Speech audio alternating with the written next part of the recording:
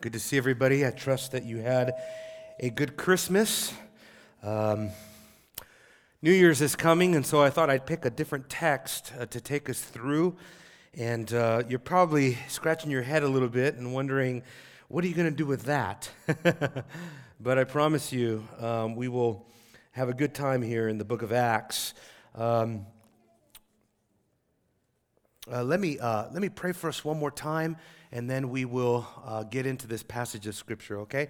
Let's pray together one more time. Father, Lord, we come before you now, and we thank you so much for the truths that we sang about just now, Lord. All of the rich theology and the rich truths that are springing from our lips, Lord. May we have the strength to believe them in our heart, Lord, so that we don't just pay lip service to you, King, but that we truly, in the inner parts of our being, that we would love you there, that our hearts would draw near just as our lips do, Father, in truth and sincerity, in love without hypocrisy. Lord, we pray that you would lead us now as we look at your word. We pray that you would have your way among us, that you would instruct us, Lord, and that you would challenge us and encourage us as we look at this portion of Scripture together. In Jesus' name, amen. Amen. Well, today I want to talk about a special subject. And if you want to write down or jot down the title of the sermon, I would entitle this, Preaching the Gospel in a Post-Christian World. Preaching the Gospel in a Post-Christian World. Now, it's New Year's, and every time New Year's rolls around, you know it's an exciting time. It's an intimidating time. And it's challenging because, of course, we make many resolutions, and probably on the top of that of those resolutions is probably that diet that you've been putting off for the last year that you're finally going to get around to doing. Right? I know that's at the top of mine. Trust me, when your mom comes in from out of town and makes the kind of food she makes, you need a diet. So there's no question that we are resolved to do such things as go on a diet, or maybe you're going to be resolved this year to finally read the Bible from cover to cover. Whatever it is, to study the Word, you're going to finally read that book that you've been putting off. But every time New Year's rolls around, it's time to set new resolutions that you're going to keep. But when it comes to the local church, as I was thinking about our church, I started thinking about our context. I started thinking about our culture, and I started thinking about the world in which we're living now. And I'm not here so much to give us a pep talk as much as to give us reality. And the reality is, as many people have pointed out, and probably prominent among them that I've been reading lately is Albert Mohler in his book Culture Shift, The Disappearance of God, and I've been reading David Wells. I've been saturated in the writings of David Wells. If you are interested in Christ and culture, then you will read David Wells, as I view him to be really the standard for explaining how culture happens and what happens within a culture. And it's brought me to this conclusion that we are living in a post-Christian culture. And what do I mean by that? Well, basically what I mean by that is that we're living in a time where our society no longer operates on the basis of Christian ethics, Christian morals, Christian standards, and Christian definitions. Those things can no longer be assumed. Let me give you an example of what I mean by that. Recently in the news, several stories came out that made me think about this very thing. One news coming out of Northern California where students as young as 13 years old were given homework. And the homework assignment was to go home, and on their homework, their sheet of paper that they were given was a figure that represented the gingerbread man. You remember that? Only this gingerbread man was entitled Genderbread Person. Genderbread Person. And students as young as 13 years old were to figure their way around this curriculum and learn how to distinguish and how to develop their own gender. And they were taught in school, public school, they were taught to determine for themselves what identity they were going to pick for their lives, what gender they were going to be, whether they wanted to be identified as a boy or a girl. And then even worse than that, as young as 13 years old, these young students were told to know, when are you ready for sexual interaction? to determine by themselves when they were ready to commit to that lifestyle and what type of language to use in the midst of that. Think about how, it sounds like we just woke up in a nightmare situation, right? But this is reality. In Minnesota, another story where a high school in Minnesota is now allowing students to pick, quote, their sport gender. So that if a boy decides that, apparently after going through the gender-bred person test, that he's decided that he will identify now as a girl, then he can pick his sport gender, and instead of playing on the boys' team for the soccer team, he will play for the girls' team, and vice versa. This is the world that we're living in. Where in Plano, just to bring it home to our backyard, the city council just decided I think it was a 5-4 vote, to start incorporating gender-neutral bathrooms all over public spaces. Where now you will have bathrooms that are open to gender neutrality, where men and women will both be able to use the same restroom. Can you imagine the implications of that? This is the world that we're living in, and I thought, boy, where can I go to the Bible to get something in the face of this type of moral collapse, or what David Wells and Dr. Mohler have called a post-Christian culture? And so I turned to Acts chapter 17, and I was comforted by the fact that in Acts chapter 17, we find similar things that are happening in our context, in Paul's context. It's always good when you basically can find your own situation represented on the pages of Scripture to realize that God understands, God knows, and God wants to equip us to live and to minister in a post-Christian context. But let me just say this, going back to New Year's resolutions.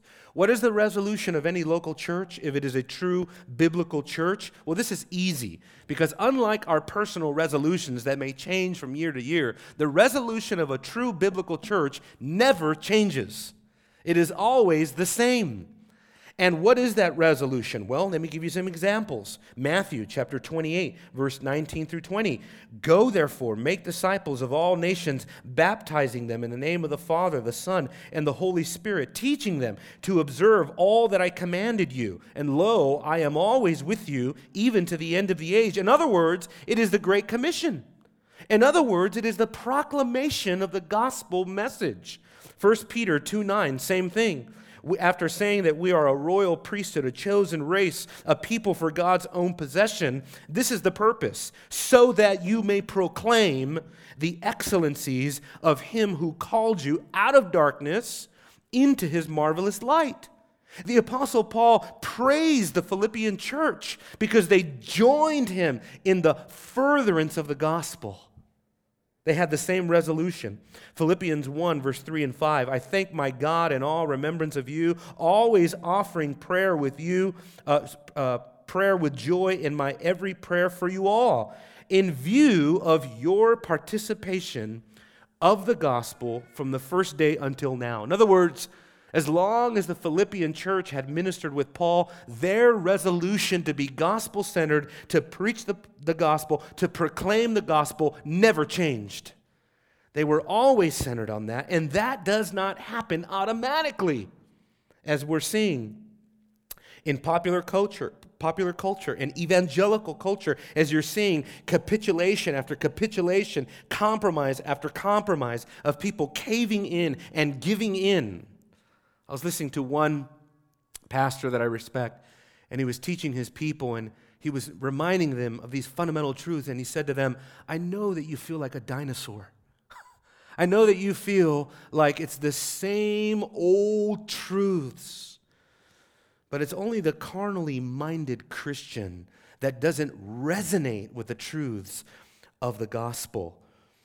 Our calling is a lot like Paul's. We can say that in Acts chapter 17, essentially, what we're looking at here is that Paul is looking at a pre-Christian culture in Athens. And we can say, as we look across the wasteland of American culture, that we are now looking at a post-Christian culture. What do I mean by all that? Essentially, we're looking at the same things. Sinful humanity, spiritual slavery, postmodernism, humanism, vain philosophy, religious pluralism. It goes on and on. Even worse, anti-Christian sentiment, persecution, and moral implosion. That's what's happening. You know what Acts 17, verse 16 is? It's one of those places in Acts where we come up for breath, right? It's where Paul sort of takes a look at his surroundings to see what is going on in a city like Athens. And again, we are told that what he's looking at is nothing less than idolatry. A city that is steeped in sin, blinded by its idolatry. And that's exactly, when we look at our world today, we need to recognize what is the idolatrous condition of our society. And what we find is that our society is steeped in materialism. Oh, we're not going outside of the doors of our homes and into our shops and looking at idols of Artemis or statues of Zeus or some other Athenian Greek god or goddess. But we are walking outside the doors of our house and out of the church and going into a society that is bound by materialism, by hedonism, by ecumenism, by liberalism. And ultimately, I want to make a case for humanism. That is the captivity that our culture is in. It is a humanistic autonomy that is everywhere today. What is humanistic autonomy? What that means, dear brothers and sisters, is that man today in the modern culture thinks of himself as self-sufficient, self-governing, needing nothing outside of himself, that he is good enough and strong enough, that he is wise enough, that he is moral enough, that he is spiritual enough, that he is religious enough, so that he doesn't need the aid of supernatural conversion. That's exactly what it is. So this is the question I want us to contemplate. This is the question that I hope to set before us and I hope to answer. What is it going to take to preach the gospel in a post-Christian world? Number one, taking it from the text. Number one, it's going to take the right moral vision. The right moral vision. Most of our culture, if you do not know, has adopted what ethicists and philosophers have called the social construct theory. It seems like every college student that I talk to that has studied anything about sociology and philosophy knows about the social construct theory, which basically says that ethics is established by a state, by a people, by a nation, by itself. And it's based on social and established norms of behavior in a consensus. But the problem with that is that the presuppositions of any state is basically governed by how good or bad the worldview of that particular state is. And so it doesn't deal with the assumptions of the worldview, whether they are right, whether they are wrong. That's because humanism does not believe in transcendency. Humanism doesn't believe that certain things are moral because they are simply morally revealed to us as right or wrong. Nothing is given to revelation. Nothing. You ever met people that just completely disregard the Bible when you're talking to them? That is a humanistic worldview coming through. That is a worldview that says it is impossible for God, A, to reveal himself, and number two, it is impossible for man to know whether or not God has chosen to reveal himself. What is the end result? The end result is exactly what two college students recently told me. Life is meaningless. Life is hopeless. No, we can never know the ultimate reason of why we're here. No, there is no reason. There is no purpose. And when we die, that's it. We cannot know what is in the afterlife. We can't even know what's in this life and what this life is all about. We can't even know whether or not we're here. And that's the type of delusion that our entire culture subscribes to. It is a complete and total moral relativism. Philosophical, epistemological, which means the way that we know anything. A complete relativism. A total, complete, comprehensive skepticism of everything. Skeptical about everything. Unable to know anything for certain. You've heard me talk about this before. But look at Paul. When I say a proper moral vision, that's exactly what Paul had in the gospel. Let's return to the text. Verse 16. Now, while Paul was waiting for them at Athens, his spirit was being provoked within him as he was observing the city full of idols. Preaching the gospel in a post-Christian culture means that we have to disagree with the idols of the culture. We have to disagree with its religious pluralism, its paganism.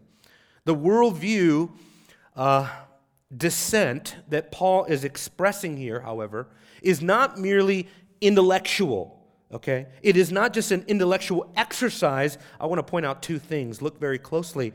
But first, it's not just disagreeing with the worldview of our culture, but it is also, notice that Paul's indignation rocked him to his very core.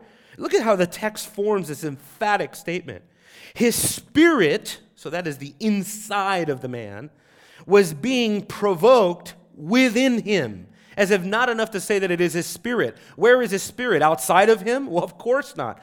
But the text is emphasizing that he had an existential struggle, that he had an internal battle. He had an internal indignation, anger. He was provoked, if you would. He had sort of a good godly jealousy over these people who were worshiping and bowing down to dumb and deaf idols. In other words, he was brokenhearted for the culture. He was angry because of his lostness. When was the last time that you were angry at the lostness of your culture and your neighbors? Truly indignant that people are not worshiping the true and living God.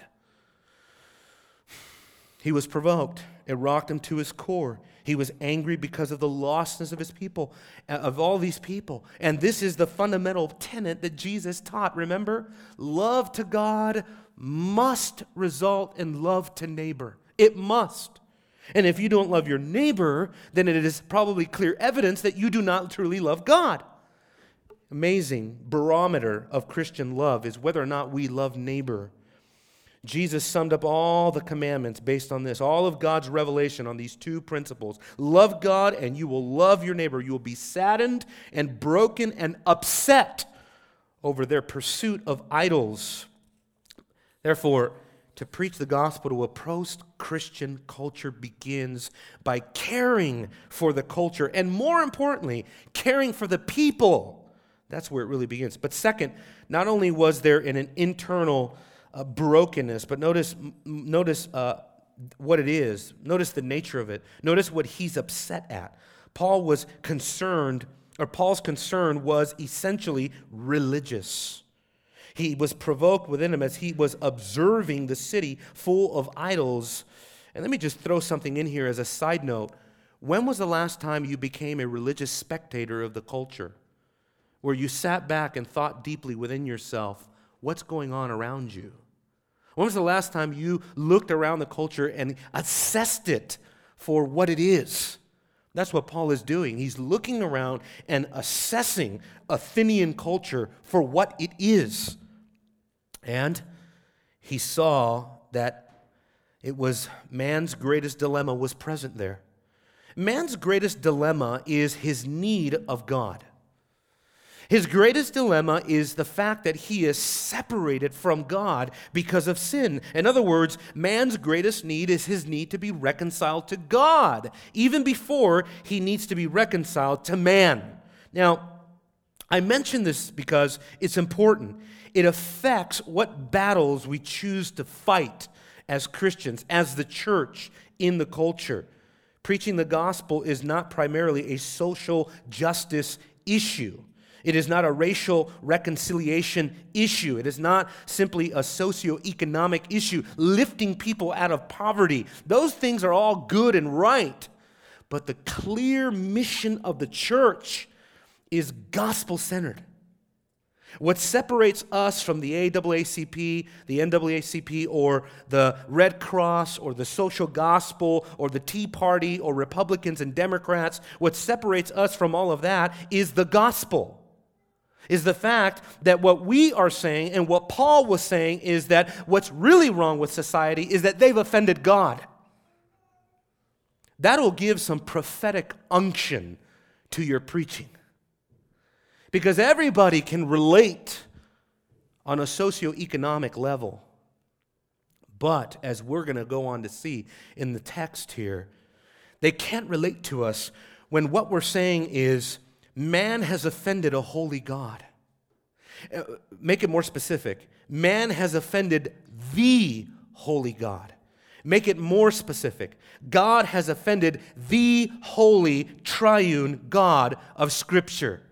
I guarantee you that people, Republican or Democrat, unless they are saved, unless they have a Christian worldview, will not resonate with that. But this is exactly what Paul did. This was what Paul preached. 2 Corinthians chapter 5, verse 20. He says, we are ambassadors for Christ, which means we are on a mission for Christ as representatives of Christ. And what is our mission? It's as though God were making his appeal through us. What is he appealing? We beg you. What is he begging man to do? Be reconciled to God. That's our message. The groups above that I mentioned, they have no interest in Paul's words at this point. Personal belief and personal religiosity and personal spirituality is auxiliary. It's secondary. It's optional. You could be whatever religion you want to be in those groups. And those groups say that they are there to meet man's needs, but none of those groups meet man's ultimate need. Therefore, we need the right moral vision, one that disagrees with the idols of the culture. And we can go on and on about the types of idolatry. But it's not just disagreeing. This is the second component. We don't need to just have the right moral vision. We also have to have what I called apostolic engagement. And what I mean by that is because apostolic is the word that means to send, to be sent out. In other words, to be missional in a sense, to be evangelistic and engage the culture. It's one thing to lament the culture. It's another thing to do something about it. Paul saw the city's idolatry as an opportunity for the gospel, and that's the way that we ought to see it as well. This is why we ought to seek to emulate Paul. Paul told the Philippians in Philippians chapter 4, verse 9, he said, imitate my example, the things that you saw in me and hear in me and now see to be in me. He says, follow that example. Follow that example. But engage the culture with what? Paul didn't resort to protest. He didn't resort to violence or vandalism or humanitarianism. His indignation led him to proclamation. Notice verse 19 in the text. They heard that he was a proclaimer, a preacher. You see that? It says, the Areopagus saying, may we know what this new teaching is that you are proclaiming. That you are proclaiming, declaring is the point. And look at verse 17 to see this very thing. So he was reasoning in the synagogue with the Jews and the God-fearing Gentiles, and in the marketplace every day with those who happened to be present. Now, two things I want to point out here. His argument and his audience. His argument was rational. It says he was reasoning. In other words, Paul was a logical debater. He was informed. And that's the way that we should be characterized. We should be characterized by a very cogent logic. We should be educated. We should know what we're talking about. It's very simple, folks, what Pastor Emilio is saying here today. You need to know your book. You need to know your Bible. You need to know your doctrine. You need to know your worldview. You need to know what you believe more than the Muslims do. Because believe you me, they are being trained to understand our worldview and to refute it. At least they try. Which this begs the question, are we ready? Look with me in 1 Peter chapter 3, because every single one of us not only is to be ready, not only are we to be in a place where we are equipped, But we need to be ready for when God opens up the door, when he puts obligation upon us to do something with the gospel. Every one of us. 1 Peter 3:14, when your pastor's not available, when your husband's not available, when you're by yourself, when God opens a door and the apologist of the church is not there, the evangelist of the church is nowhere around, it's just you. It says here, but even if we should suffer for the sake of righteousness, you're blessed. Wow, what a perspective, huh? And do not fear their intimidation, and do not be troubled. Watch this. But sanctify Christ as Lord in your hearts, always being ready to make a defense to everyone who asks you to give an account for the hope that is in you, yet with gentleness and reverence. Isn't that amazing? Every single one of us must be ready to give an apologia, a defense, an apologetic. And it has to be cogent, logical, rational. We cannot come across as simply enthusiasts. I was watching a video, I don't know if you saw this, but it was about a Muslim going around the streets of London interviewing Christians, getting them to make some sort of defense for their Christianity, to which one man responded by speaking in tongues. And that was his defense. He began speaking in tongues and convulsing, and that was his apologia. And the Muslim even pointed out, sir, this is your defense. It looks like the Muslims are winning this dialogue here because the only thing you have is speaking in tongues and convulsing. Now, I know that none of you, as far as I know, speak in tongues, and none of you are going to start convulsing, but how many of you are ready to give a defense? But also notice his audience, because I think we can relate with the audience. Paul's audience consisted mainly of three types of people: those that were like him, those that were not exactly like him, and then everybody else, including people who were completely the opposite of him. This is the problem with friendship evangelism, right? Friendship evangelism is based on the assumption that you witness to people that are just like you and nobody else. But we are called to witness to everyone. And Paul had a custom. He went to the Jewish synagogues. In every city that he visited the synagogue first. And then he also engaged the Gentile converts to Judaism, the God-fearers who had been brought up in Athens and began to follow the Jewish God, Yahweh. But Paul also engaged all of those folks who just happened to be there. In other words, there was a spontaneity to his witness. We could say that verse 17 gives us the who, the where, and the when of Paul's evangelism. But notice also where this took place. So the where, right? He was not just in the synagogue, a place you might expect him to be evangelistic and religious and speak about spiritual things, but also in the marketplace, the agora, as it is called. Now, this is an important place because in the ancient world, the marketplace was the hub of civic life, just like it was in every town and back in the New Testament era. And very much unlike our modern-day shopping plaza or mall or grocery store, the ancient marketplaces were different, because they incorporated court systems, and there were civil magistrates that would decide cases of law right there at the market. Now, can you imagine walking down the corridor of the mall, and next to the Macy's, they're deciding civil law. And there are cases that you can go and observe and witness, and there are proceedings, and you can go and see criminals be put to death. In other words, our malls are quite boring by comparison. But the point is that Paul went to places where people gathered. He went to places that were really the hubs of society. Very interesting. You could go and get some groceries, see a criminal condemned, and listen to a philosopher refuted all in the same day. That's what I mean by our malls are pretty boring comparison. But finally, Luke tells us when he did it as well. Look at the text back in Acts 17. He was in the marketplace every day with those that happened to be present. This means that Paul's preaching was on a regular basis and it was spontaneous with those who happened to be there. In fact, Paul wasn't even supposed to be there. If you jump back to chapter 16, and even before the context here in verse 16, he's only there because he's fleeing persecution. He's in Athens because he had to flee the persecution of the Jews. And so talk about making choices and taking opportunity.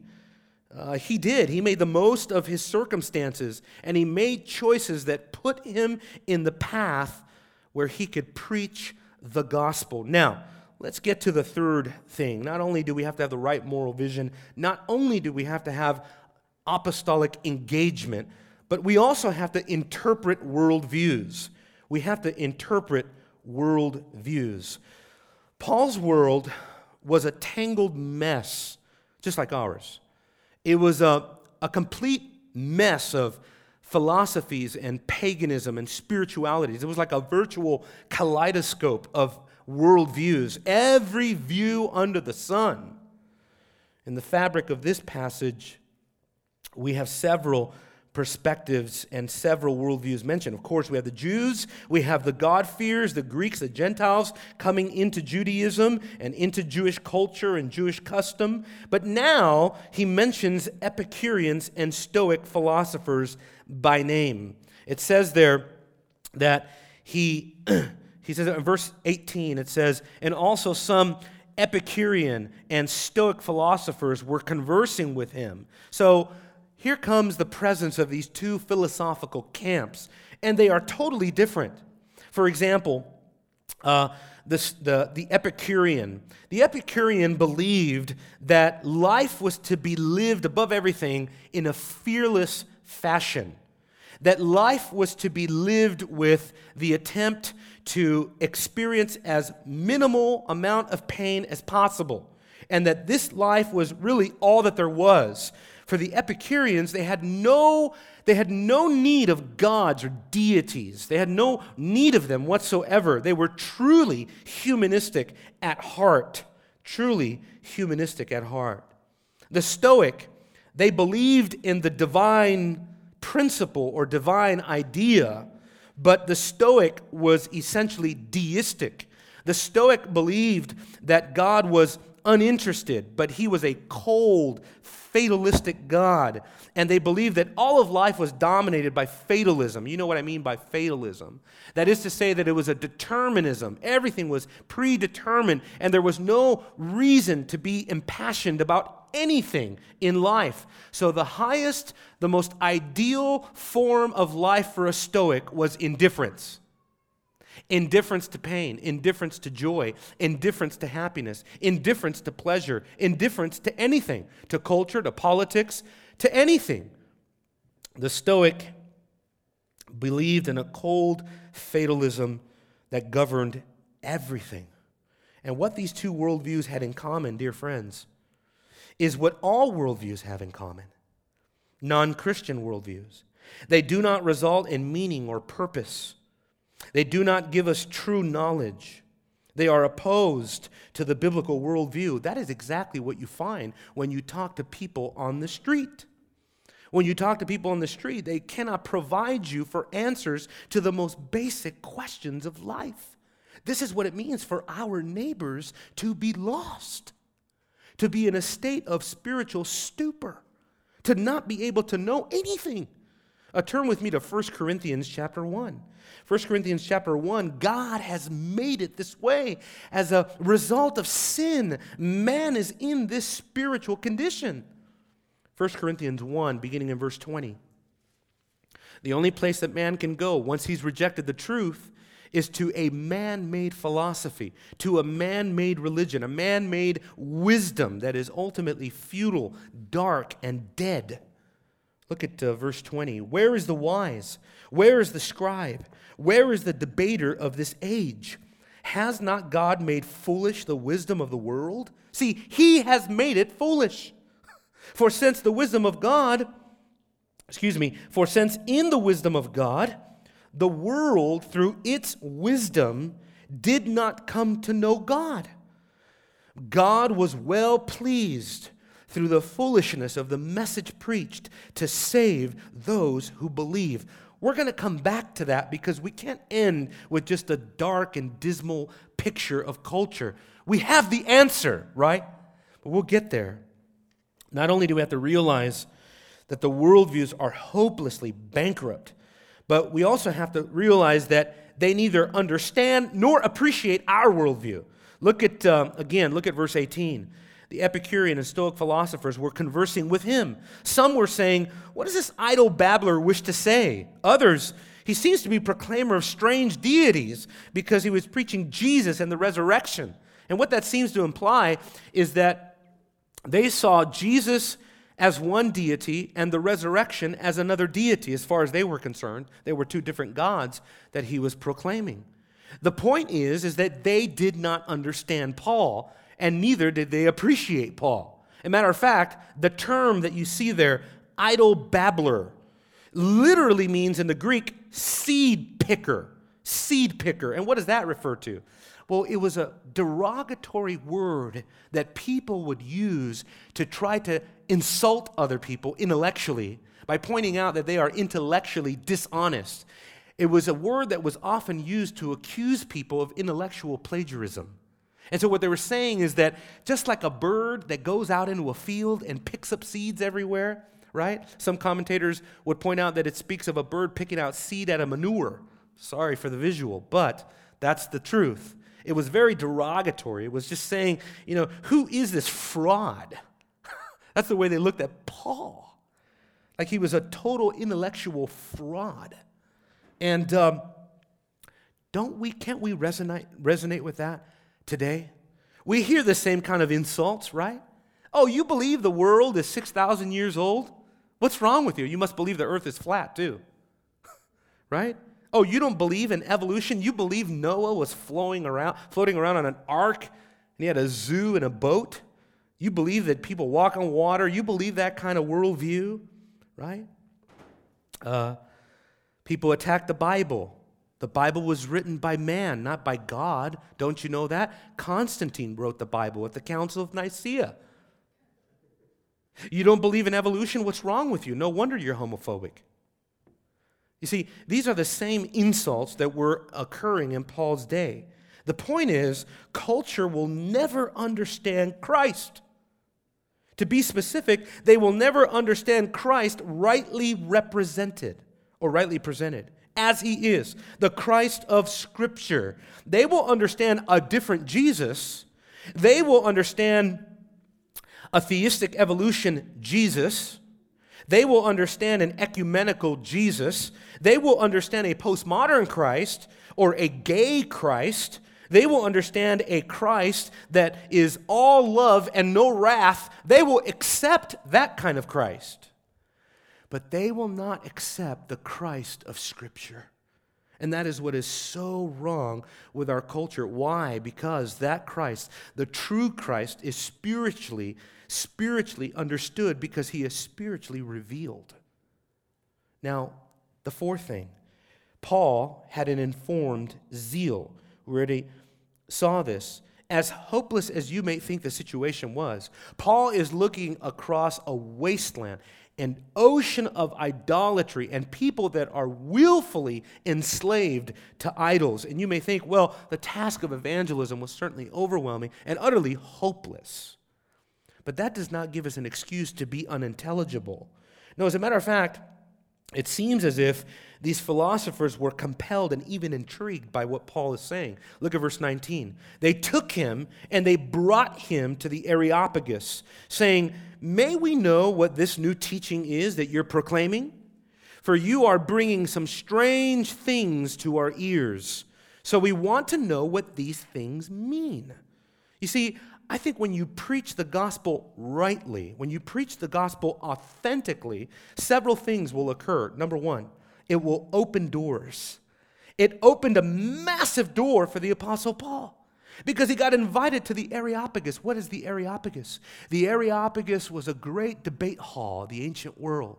The Athenians, the Greek philosophers, would go into this great hall and they would debate all sorts of philosophical matters. Nobody could just waltz into the Areopagus and debate. There were prominent voices that were speaking there. And Paul was given an incredible invitation to preach the gospel at a very influential platform. Those types of things will happen. I think of John MacArthur, something as simple as that. Well, I don't know if it's simple. I don't think we'll be invited to CNN or anything like that, but he's invited on a national television to preach the gospel, and I think part of it is because he was distinct. But second, not only does it open doors for us, but it will open people's curiosity as well. Notice what they say. May we know this new teaching which you are proclaiming. We want to know more about this. This is different than all the postmodernism that we get everywhere. I can hear college students telling me that, following up with us. And you that have been to UNT, you know that. They come up to us afterwards and they have special questions for us. They want to dig a little bit deeper because they're so used to all of the relativism and the postmodernism that is being shoved down their throat. And finally, somebody is standing up and saying, I believe that you can know truth, absolute truth. And that brings us to our third thing. Not only did it open up doors, not only did it open up curiosity, but third, it was distinct, meaning that it brought to the table a message unlike all of the countless messages that the Athenians had ever heard. Remember, our gospel is different. Our gospel is unique. Our gospel is transcendent. It transcends all time, all culture, all people. This brings us to this final point that I want to make, and that is on our, what's it going to take to preach the gospel in a postmodern world? Doctrinal distinction. This is perhaps the most important point of all. We are in a world, as David Wells puts it, of fading dreams, meaning everybody's worldview has left them disillusioned, dysfunctional, and confused. Our calling is to preach in the context of that. Our calling is to preach nothing new to them. Nothing new. Isn't that amazing? Of all of the worldviews that are out there and the great fluctuations of our society and our culture, our calling is very simple. Our New Year's resolution as a church is very simple. Don't preach anything new. Just preach the gospel. It is the only thing that will transcend all of the whimsical, fickle changes in our culture. What people need more than ever is an anchor to the soul. Nothing new. And this is why I say that. Look at the last verse, Acts 17:21. This is what makes us unique. Now, all the Athenians and the strangers visiting there used to spend their time in nothing other than telling or hearing something new. Under the inspiration of the Holy Spirit, Luke was led to write that detail down for us.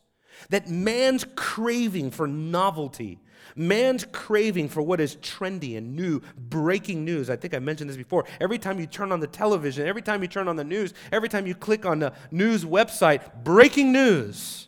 Well, it was breaking yesterday too. It's because they're appealing to his desire for innovation and desire for something that is fresh and trendy and novel. Well, what does a culture that is obsessed with new things, what does a culture like that need? This is what they need. Invariant truth. Truth that is unchanging and unchangeable. An anchor for the soul. This is what the cross is, according to Hebrews chapter 6, verse 19. It is an anchor for the soul. It holds us together. And it holds us, and it keeps us, and it sustains us, and it brings us into eternal life. We can call it the cross, we can call it the gospel, we can call it the message of salvation in Christ, but either way, we must be committed to preaching the unchanging word of reconciliation. And we have to be indifferent. We have to develop an immunity to the whimsical ways of our culture, to be unimpressed with evangelicalism that is so-called. I mean, evangelicalism today, what does it even mean anymore, right? There is evangelicals for marriage equality now, where men like Matthew Vines and others are writing books and saying that Rob Bell is another one writing books saying times have changed. And if the church is going to survive, as Brian McLaren said, that the church is going to survive, we have to change too. We have to change too. I don't know what's coming in the new year, but if it's anything like this year, it's quite daunting. Folks, we're living in a world where sin and the grossest depravity is in the open now. I'm always amazed at when we make an argument for why homosexuality, for example, is wrong, is because it leads to other forms of sexual deviancy like pedophilia. And people say, well, that will never happen, right? You know what the problem with that is? Is that it's happening right now around the world systematically. The Muslim world is steeped in pedophilia. I don't know if you know that. Child brides are perfectly legal in Saudi Arabia. You can go to Pakistan and marry a child bride, just like Prophet Muhammad. You can marry a 9-year-old girl, a 10-year-old girl. Have you heard of ISIS? They just put out a manual giving their jihadi fighters instructions for how to not just obtain women slaves, but what are the moral norms for attaining a child bride? I mean, we think this is never going to happen. The reality is it's already happening all around us. And so what is the only message that will not fail? The only message is the message of reconciliation. This is why I'm zealous for our church that we never become about anything else. Christ, the gospel, the word of God. That's it. We're not impressed with trends. We're not impressed with gimmicks. We're not impressed with props. We don't need plays. We don't need dramas. We don't need skits. We don't need art. We need the Bible. We need the Word of God. We need the gospel. That's the only thing that will protect us after all. That's the only thing, as Paul said, that if any other person, any other preacher, any other angel comes preaching to you, any other gospel, then you know what you must do. You must view it as anathema, cursed of God. You know what is not acceptable in our culture right now? Anathema. It's not even acceptable, right? The only anathema is to anathematize. It's the intolerance of tolerance that D.A. Carson talks about in his book. It's the heresy of orthodoxy. It is that if you dare point out that anybody is wrong about anything, you are instantly labeled and looked upon as the bigot and the racist and the intolerant and the ignorant. That's where our culture is right now. And the Bible tells us exactly where we need to be. We need to be fixed. We need to preach the gospel. Jesus and the resurrection. This is man's only hope. And we have it. And for the life of this church, we will continue to defend it, to protect it, and to proclaim it. In Jesus' name. Let's pray. Heavenly Father, it's not easy in this context that we live in, and it's not easy for us to constantly hold the tide of orthodoxy in a world where heterodox has become trendy. Heresy has become acceptable. And scarcely can we find people with conviction and courage.